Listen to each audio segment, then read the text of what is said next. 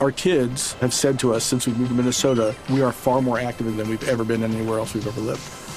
Moving to Minnesota opened up a lot of doors for us. Just this overall sense of community, of the values that, Minnesotans have. It's a real accepting, loving community, especially with 2 young kids.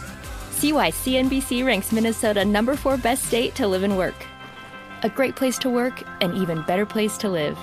ExploreMinnesota.com/live. You go into your shower feeling tired, but as soon as you reach for the Irish Spring, your day immediately gets better. That crisp, fresh, unmistakable Irish Spring scent zings your brain and awakens your senses. So when you finally emerge from the shower, 37 minutes later, because you pay the water bill so you can stay in there as long as you want, you're ready to take on the day. And smell great doing it. Irish Spring Body Wash and Bar Soap. Fresh, green, Irish. Shop now at a store near you. Getting ready to take on spring? Make your first move with the reliable performance and power of Steel battery tools. From hedge trimmers and mowers to string trimmers and more, right now you can save $50 on select battery tool sets. Real Steel. Offer valid on select AK system sets through June 16, 2024. See participating retailer for details. When you buy Kroger brand products, you feel like you're winning. That's because they offer proven quality at lower than low prices. In fact, we guarantee that you and your family will love how Kroger brand products taste, or you get your money back. So next time you're shopping for the family, look for delicious Kroger brand products, because they'll make you all feel like you're winning. Shop now, in-store, or online. Kroger, fresh for everyone. Welcome to the NFL Legends Podcast, an NFL podcast for the players, by the players. Here is your host, 14-year NFL veteran and Hall of Famer Aeneas Williams.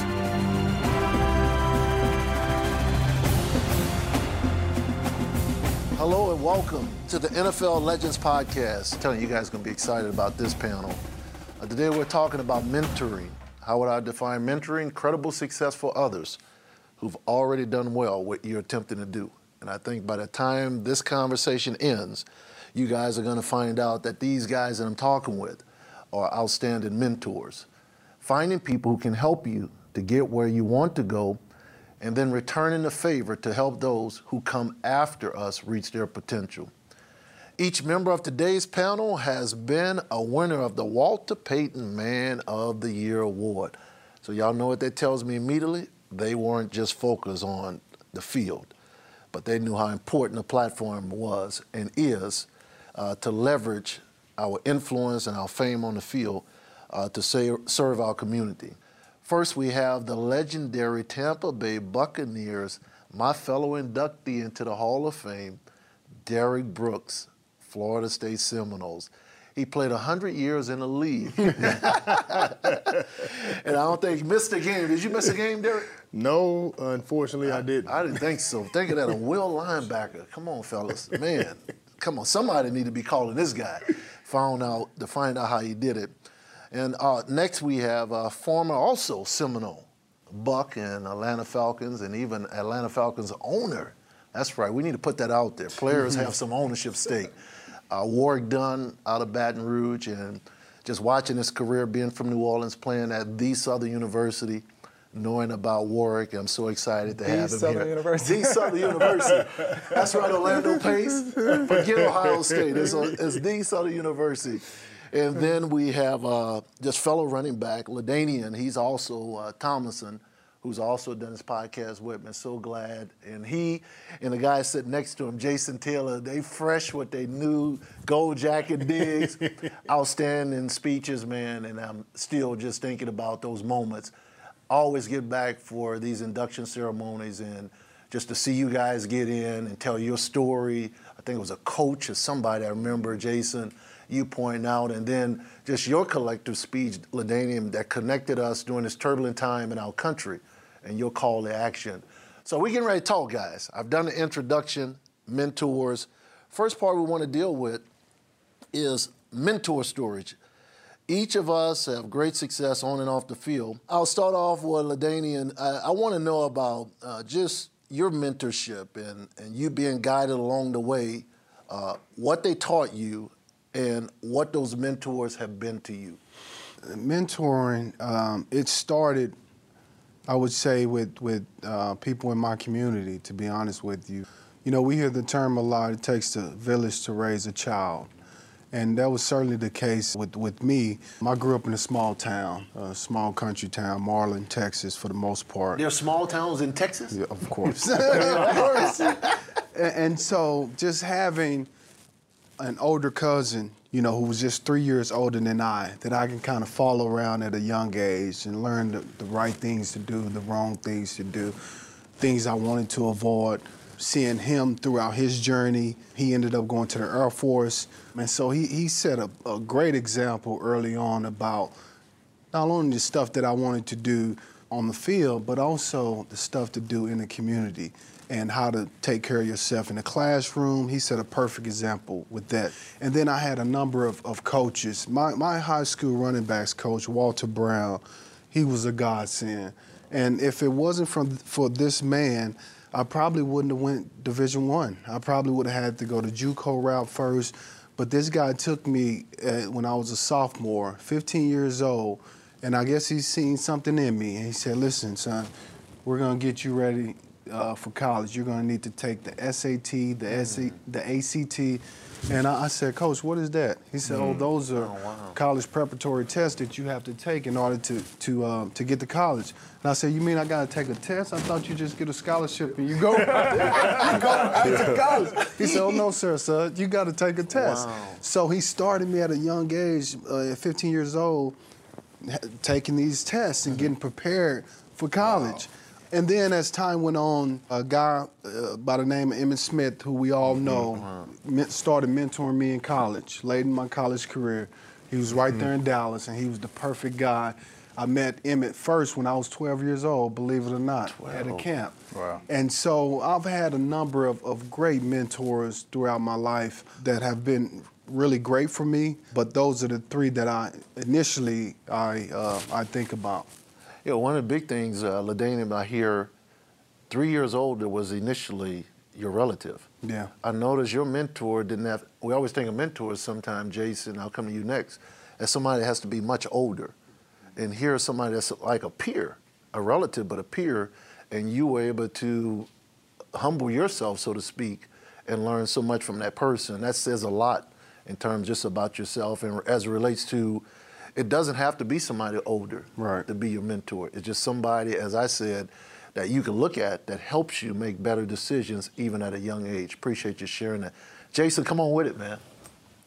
Well, for me, it was somebody that was older, or it was, I guess, a collective group of people that were older. You know, I grew up without a dad, never knew my father, so I had my mom and my older sister, so two women in the house and kind of a vagabond kind of family for a while. So it was a guy named Jim Meekus initially. He was a deacon at our church, and for whatever reason, took an interest in me, and kind of was that mentor for me, that father figure a little bit. Taught me how to do everything, whether it was painting a house or electrical, plumbing, all this. Wow. So I think I was free labor initially, carrying the awning up the scaffolding and the shingles for the roof and all that. But as I started to get older and older, 13, 14 years old, 15 years old, I started realizing that I'm picking up all these skills or pieces of these skills as much as a kid can at an early age. So it was, not only was it doing that, but it was keeping me out of trouble. It was keeping me off the streets and keeping me out of some of the environment that I was growing up in. So, and I was a lost young kid. I really didn't know a lot of things. I didn't understand. I grew up in Pittsburgh, and I thought Pittsburgh was it. Like, I saw these other places on TV sometimes, but I never knew, which I think a lot of kids have that feeling nowadays, is outside of their zip code. It's like they don't know anything else. Wow. And I never knew what was on the other side of the tracks in Pittsburgh. So it was someone like Jim Meekus, and then there was my high school coach is the one that ended up getting me involved in the game. He got me involved, got me started, got me to fall in love with this game of football. because I was a basketball guy all my life. Oh, but he started me down. But he started me down that road. So it was, again, even through high school, I was kind of lost. It's like I didn't know a lot of stuff. Like I look back now, and as I'm trying to teach my kids and kids that I coach now, you know, that there's so much more outside of our own community. And you know, Jason, I look back and I'm like, God, I didn't know all this stuff existed. You know, and for me, athletically, it was, believe it or not, it was someone like Michael Jordan, who at the time was, you know, still is one of the biggest names on this planet. But I became a student of Michael Jordan. Like every video, commercial, basketball game, it was the competitiveness that he had, you know, the way he approached it. I would watch the way he'd handle officials, you know, on calls. And I know there was the Jordan rules or whatever, but I would watch how he'd react after a foul was called on him. And you know, how he would react after a lot. I mean, I became a student of competition by watching Mike from a distance. So he was one of your serious mentors. Big time. Who you never met. Right. And I had a chance to meet him. I met him when I finally got in the league. Yeah. And I told him so. You know, I went to a Heat game and ended up going when he was playing for the Wizards, and went in the locker room after the game and had a chance to meet him and sit down and chop it up. And I told him, I said, you know, this may sound like a big fan thing, and I probably shouldn't say this because I'm supposed to be the cool NFL guy now, but you know, you're Michael Jordan. I idolized you from day one, and still do. I mean, up to that point, I still did. Yeah. And then when I became friends with him, I started really leaning on him for more information. I mean, to this day, if Mike says something, I listen. Wow. I wanted you to describe something earlier. You said you were lost. Can you describe what that was like? Like you felt, man, I was lost. What was that like for you? It's looking back, at the time it was, you know, you're a kid, you're an adolescent at you know, 11 through 16 years old, 17 years old. So you really don't know how to put it into words. But now that I look back, it was, you know, trying to find an identity, trying to find out who I was. You know, I was a small, skinny kid, and I had a growth spurt to become a skinny, tall kid. I didn't win a whole lot of fights growing up. I'll win some now, so don't try me. But I didn't win a whole lot. That's why you got the weight room, man. Yeah, exactly. You know, I was often picked last at the playground, that kind of stuff. Yeah, I wasn't the cool kid in high school, so I had a real identity crisis, trying to figure out how do I fit in. I was homeschooled in high school, you know, and that was before homeschooling kind of became a thing and became more popular. And I got made fun of for it. I wasn't part of the in crowd because I was home all day and would show up for practice. So there was a bit of a disconnect there, even with teammates. You know, have always been kind of a loner growing up, and you know, that's hard for a kid sometimes. You're trying to figure out, you know, I want to be cool enough in high school to be with the athletes, but you don't always feel welcome because you're not there. Didn't have a father figure to bounce these things off of. You know, my mom did the best she could and did an amazing job, but you know, there's something to be said about having that male authority and mentor figure around you. That's fascinating, Warrick. You know, Warrick, when I just knowing glimpses of your story with your mom, obviously you share those things. Tell us about your mentors, and when did you realize how important it was to have mentors? Well, I think, you know, early on, you know, I was raised by a community where, you know, community where we call it the field next to Southern University that I grew up in. That's the Southern University? Well, by Southern University. It was Jags. I support the Jags. So I support the Jags. But I just think a community, in a sense, you know, raised me. And my grandmother was a mentor to me just because I know that she cleaned houses growing up. So we used to always go with her, and we have to clean up before we could play with, you know, at that time we call them rich people toys, you know. So we used to, you know, go to their house, help clean up a little bit. But she would pay us by taking us to McDonald's. Back then, you get a little 99-cent burger, whatever. But so her work ethic, I think, taught me a lot about the commitment that she had to provide for us. But then, growing up, when I started playing football, you know, and at 7 years old, and I was the last, you know, I go out in the corner, and I was the last guy picked because I was the smallest guy. I mean, so I was used to being small, and I met this guy. His name is Malin Brooks, my pop's choo-choo. I mean, he's still in my life today, who started teaching me the game of football. And he really taught me, like, the true fundamentals of the game. And everything was about commitment, hard work, He made a lot of mistakes in his life growing up. I mean, he was one time an alcoholic. You know, he made some mistakes, and he looked out for me because I didn't have a father, right? I mean, my dad was never around, and my mom was always working. So he was someone that didn't want me to make the same mistakes he made. You know, I really started to look at him as a person that I, you know, aspire to be better than. And I just think over the years, he's just been a real big part of my life, but someone that I love and respect, who I treat like my father today because of the commitment he made to me and my family at that particular time, being oldest of 6. So, you know, from that, I think I grew up idolizing Tony Dorsett. You know, back then, the New Orleans Saints, they were never on TV. They had bags on their heads. So it was always from New Orleans, watch yourself. Yeah, I was born in New Orleans too, right? So I understand, right? Well, I say, hey, baby, you know, we all say it, right? But, you know, just growing up in Louisiana, though, you know, the Dallas Cowboys, that's who I idolized. You know, I was a Cowboys fan, but Tony Dorsett was like... the guy. He was my guy. Because he wasn't the biggest guy. I mean, I was really small. I mean, I got drafted. I was only 170 pounds, right? So, I mean, just watching Tony run, though, just the way that he was, you know, avoided hits and I mean, he was so smooth that I was like, that's who I want to be like. So I try to pattern or steal some of his moves, you know, throughout the years. And when I had an opportunity to meet him a couple of years ago, you know, to go and tell a guy that, hey, man, you who I want to be like. I mean, you know, for me, that was huge. So I've had a lot of different people that have influenced me. But throughout my life, I would tell you, I've met a lot of different people who've done a little bit of this.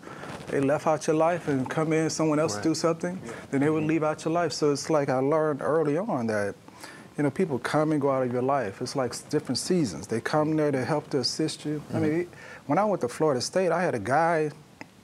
It's like, you need to wear a tie, this or that. I mean, I had a guy who wasn't even my father. It's just like, hey, I'm going to help you out.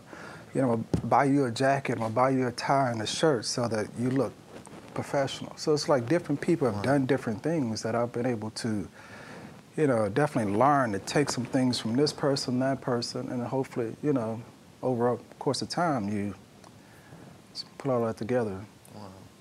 Thank you, Warwick. Man, 170 pounds. Derek, you must have been licking your chops, man, at Florida State or when he got to Tampa. We tried to. We couldn't catch him. I mean, one of the first plays, and probably my favorite, I've seen Warwick obviously play a lot of plays as his teammate, but one of the most impressive plays is in practice. I think it was our first scrimmage. He called a screen pass against our defense. We didn't touch him. Number one defense, right? Number one defense. My freshman year. We didn't touch him. We didn't touch him. And who is this guy? So that's the guy from Baton Rouge that played quarterback. We're like, we got to get this. He did this against us. Whew. Then Coach Bowden saw how we wanted to get after him. Took him out. Yes. Get him out of there. Hey, hold up, time out. Time out, hold up. You know, I was just like, listen, you can't, you know, just growing up though, right? I had such a chip on my shoulders that man, I don't care who out here, because I mean, I'm in the huddle and all those guys was like that, but it didn't matter. So I was 150, 60 pounds. Yeah, he was small. The funny thing is, so you guys are seeing this guy, skinny kid, small kid, you got this chip on your shoulder, but you're standing on your mentor's shoulders. Yeah. The guys that took the time to help put in you the confidence, and it didn't matter. It wasn't a size issue for you. So they just were seeing a frame, but the mentality of a big player was in that smaller frame. Oh, yeah. Who were those mentors for you, D? Well, I think of it as kind of, as Warwick said, seasonal for me. I necessarily didn't have a real mentor growing up, but I had people in my life, like for as my stepdad, in discipline. And he's a guy that dropped out of school in the 6th grade with 16 other siblings, but he had to work. But his work ethic and discipline and working poured into me as his stepson, that when I was acting out in school in the 5th grade, he said I was going to come up there and whoop you in front of your class.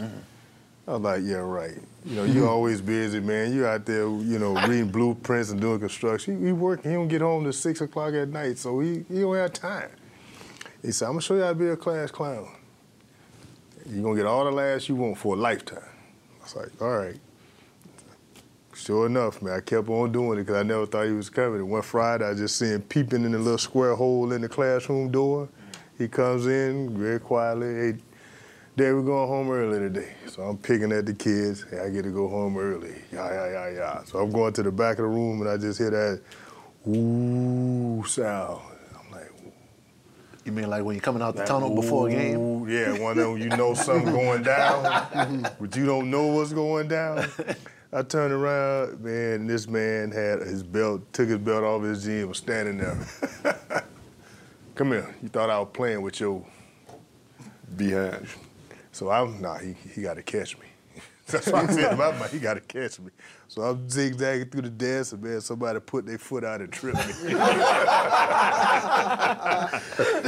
is it? These were siblings who got you? In the 5th grade, somebody in my class. Oh, somebody in the class. I could swear right now, I swear up to a down, it was Charles Evans. Boy, every time I see Charles Evans, I just look at him like, dude, I know you tripped me. I know you tripped me.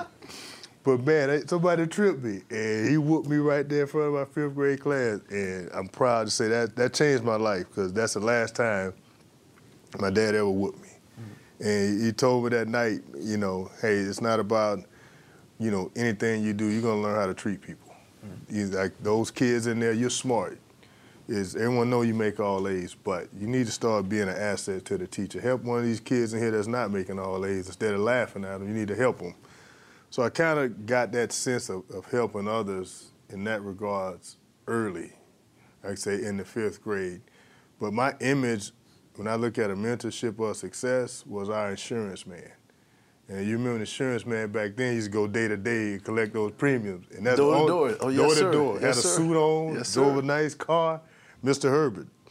So Mr. Herbert was my image. Man, he's making a lot of money, and everybody paying. And my mom and dad don't have no problem paying him. Everybody else, they got something to say, but except him. I don't know what he do with his money, but he gets it. So that to me was, I want to be like Mr. Herbert. Man, he drive a nice little BMW. I got it. That was my first car I got, because I wanted a BMW like Mr. Herbert. And I asked him one day, how do I get your job, Mr. Herbert, like you? He said, you got to go to college, son. I said, what's college? He said, like college. I said, okay, you know, I know you go to high school, that's the 12th grade. Yeah, I said, this like the 13th, 14th grade? He's like, yeah, it's like the 13th, 14th grade. For some people, it's the 20th grade, but I don't think that'll be the case for you. I said, okay. So that was in terms of, okay, that was like a self-motivator for me. And I guess when I look at mentorship and self-motivation, you know, all that kind of started to spur itself. Because I never, you know, needed a lot to motivate me. And I'll share that story with you in a second. And the third piece of that is through my grandmother as well. And I really learned what you talk about selfless and servant leadership was through her, and it was through cooking. You know, off the street or from her job or wherever. And she just fed people through cooking. I always just wondered how she did it. And it was always her giving back to somebody else. And I just asked her, why you always feeding people? And she said, why? She said, Derek, you never know when you'll be the only Bible somebody ever see. Wow. I said, wow. You see, and the way I look at the Bible, it's all about serving. And so this is my way of serving. So that's kind of how the serving got built into my life. And, you know, I never really got a mentor till later. Until I met Coach Dungy. That's when I truly think that's the first person I've seen that had success that I wanted to duplicate and build into someone else. Everything else was life lessons. Being a student athlete, I was self-motivated by the word dumb jock. I hated that word, still hate that word. I wanted to be the example. I will only be the only African-American kid in honors classes making A's. And still go out on the football field and basketball court and light it up.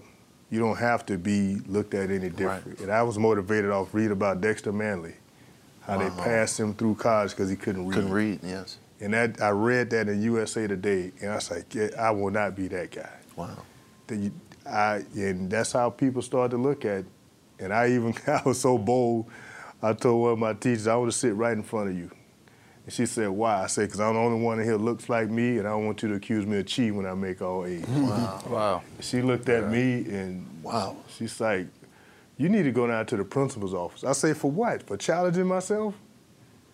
And she sat down and said, you're right. I said, they will cheat off me. They know. They've been in my classes the last 4 or 5 years. They'll be cheating, trust me. Wow. She sent you to the office? Yeah, because she thought I was being a smart aleck. Wow. She tells the story now as motivating her kids. Sure. At the time, she wanted to get me suspended for school. Right, yeah. But you are a smart aleck, though. Let's just be honest. That's Warwick Dunn that said that. That's Warwick Dunn, just so you know the voice, just in case you don't recognize the voice. If you've been around him long enough, you know he's a smart aleck. I got a good sense of humor. Yeah. That's we how know. I live. We know that. Derek, you pointed out something. It's one thing to have positive mentors, but you pointed out a story about what Dexter Manley went through. Yes. From a negative standpoint, what you didn't want to become. And watching that, there's no disparity on Dexter. No. But being able to learn from some of our contemporaries that maybe didn't do it so well, and then learning from it. As I close this portion, I'm almost in tears, man. My dad's birthday he turned 72 on January 21st. And I never had to look outside the house for a mentor. 2 older brothers. My dad, he's the first college graduate on both sides of the family. He's the youngest of 9. 4 brothers, 4 sisters. His 4 brothers, the oldest died sclerosis of the liver, alcoholic, drug addict. The second one, shot and killed at a bar. The third one, a millionaire, distributing heroin, sentenced to Angola for life. I was fortunate to get him out of jail the year before he died. And his 4th brother died homeless. Yeah. And, man. But do you think we all learn from the negative things, right? Yeah. I mean, my pops, things that he did, I knew from the stories I didn't want to be like him or go through that experience, but I also had family members. My mom's a police officer. My uncle, he was the Nino Brown in our neighborhood, right? He sold drugs, and that other side of my family, they had to do whatever they had to do to survive, but also saw the lifestyle that's not the life I want to live, right? And that's not the life that I want for my younger brothers and sisters. So, we're all driven in different ways to help our families, but we also know that we had to help ourselves first, right? We had to, I was the first in my family to graduate from college, and it was important to me that I graduate with a degree so that I can lead by example. Right. So a lot of my mentors, I would tell you, they led by example, right? And I mean, with Coach Dungy, I look at him as a mentor as well, because when I played in Tampa with him, it was always perception versus reality. I'll go to my grave thinking about the perception versus reality, because people are going to have one perception of you, no matter what that is. But the reality is, it's in our control, all right? It's what we choose to do with it. And when he related that in football to so many terms, and we was the bad news Bucks at one point in time, it's like, but hey, if you do this one play right here, changes the game. This guy does this right here. This guy does his. It's like the reality is, we don't win this game by 3 points. We win by 21 points. Or this is the difference with winning and losing. What the truth is versus what the perception is. Oh, his favorite story was, he said, players, you all go out to, the restaurant, and a nice young lady comes up and she's smiling at you the whole time. He said the perception is you think she likes you because you look good, you're a football player. Reality is she working on a tip. That's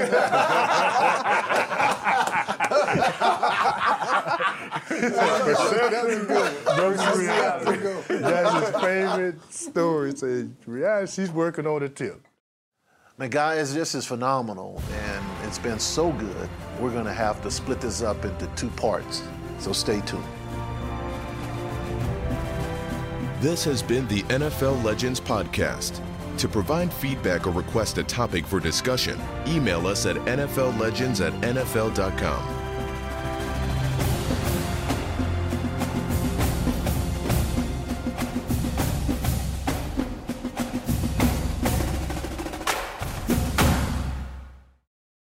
Our kids have said to us since we moved to Minnesota, we are far more active than we've ever been anywhere else we've ever lived.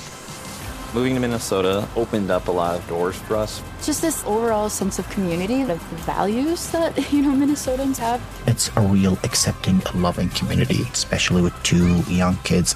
See why CNBC ranks Minnesota number 4 best state to live and work. A great place to work, an even better place to live.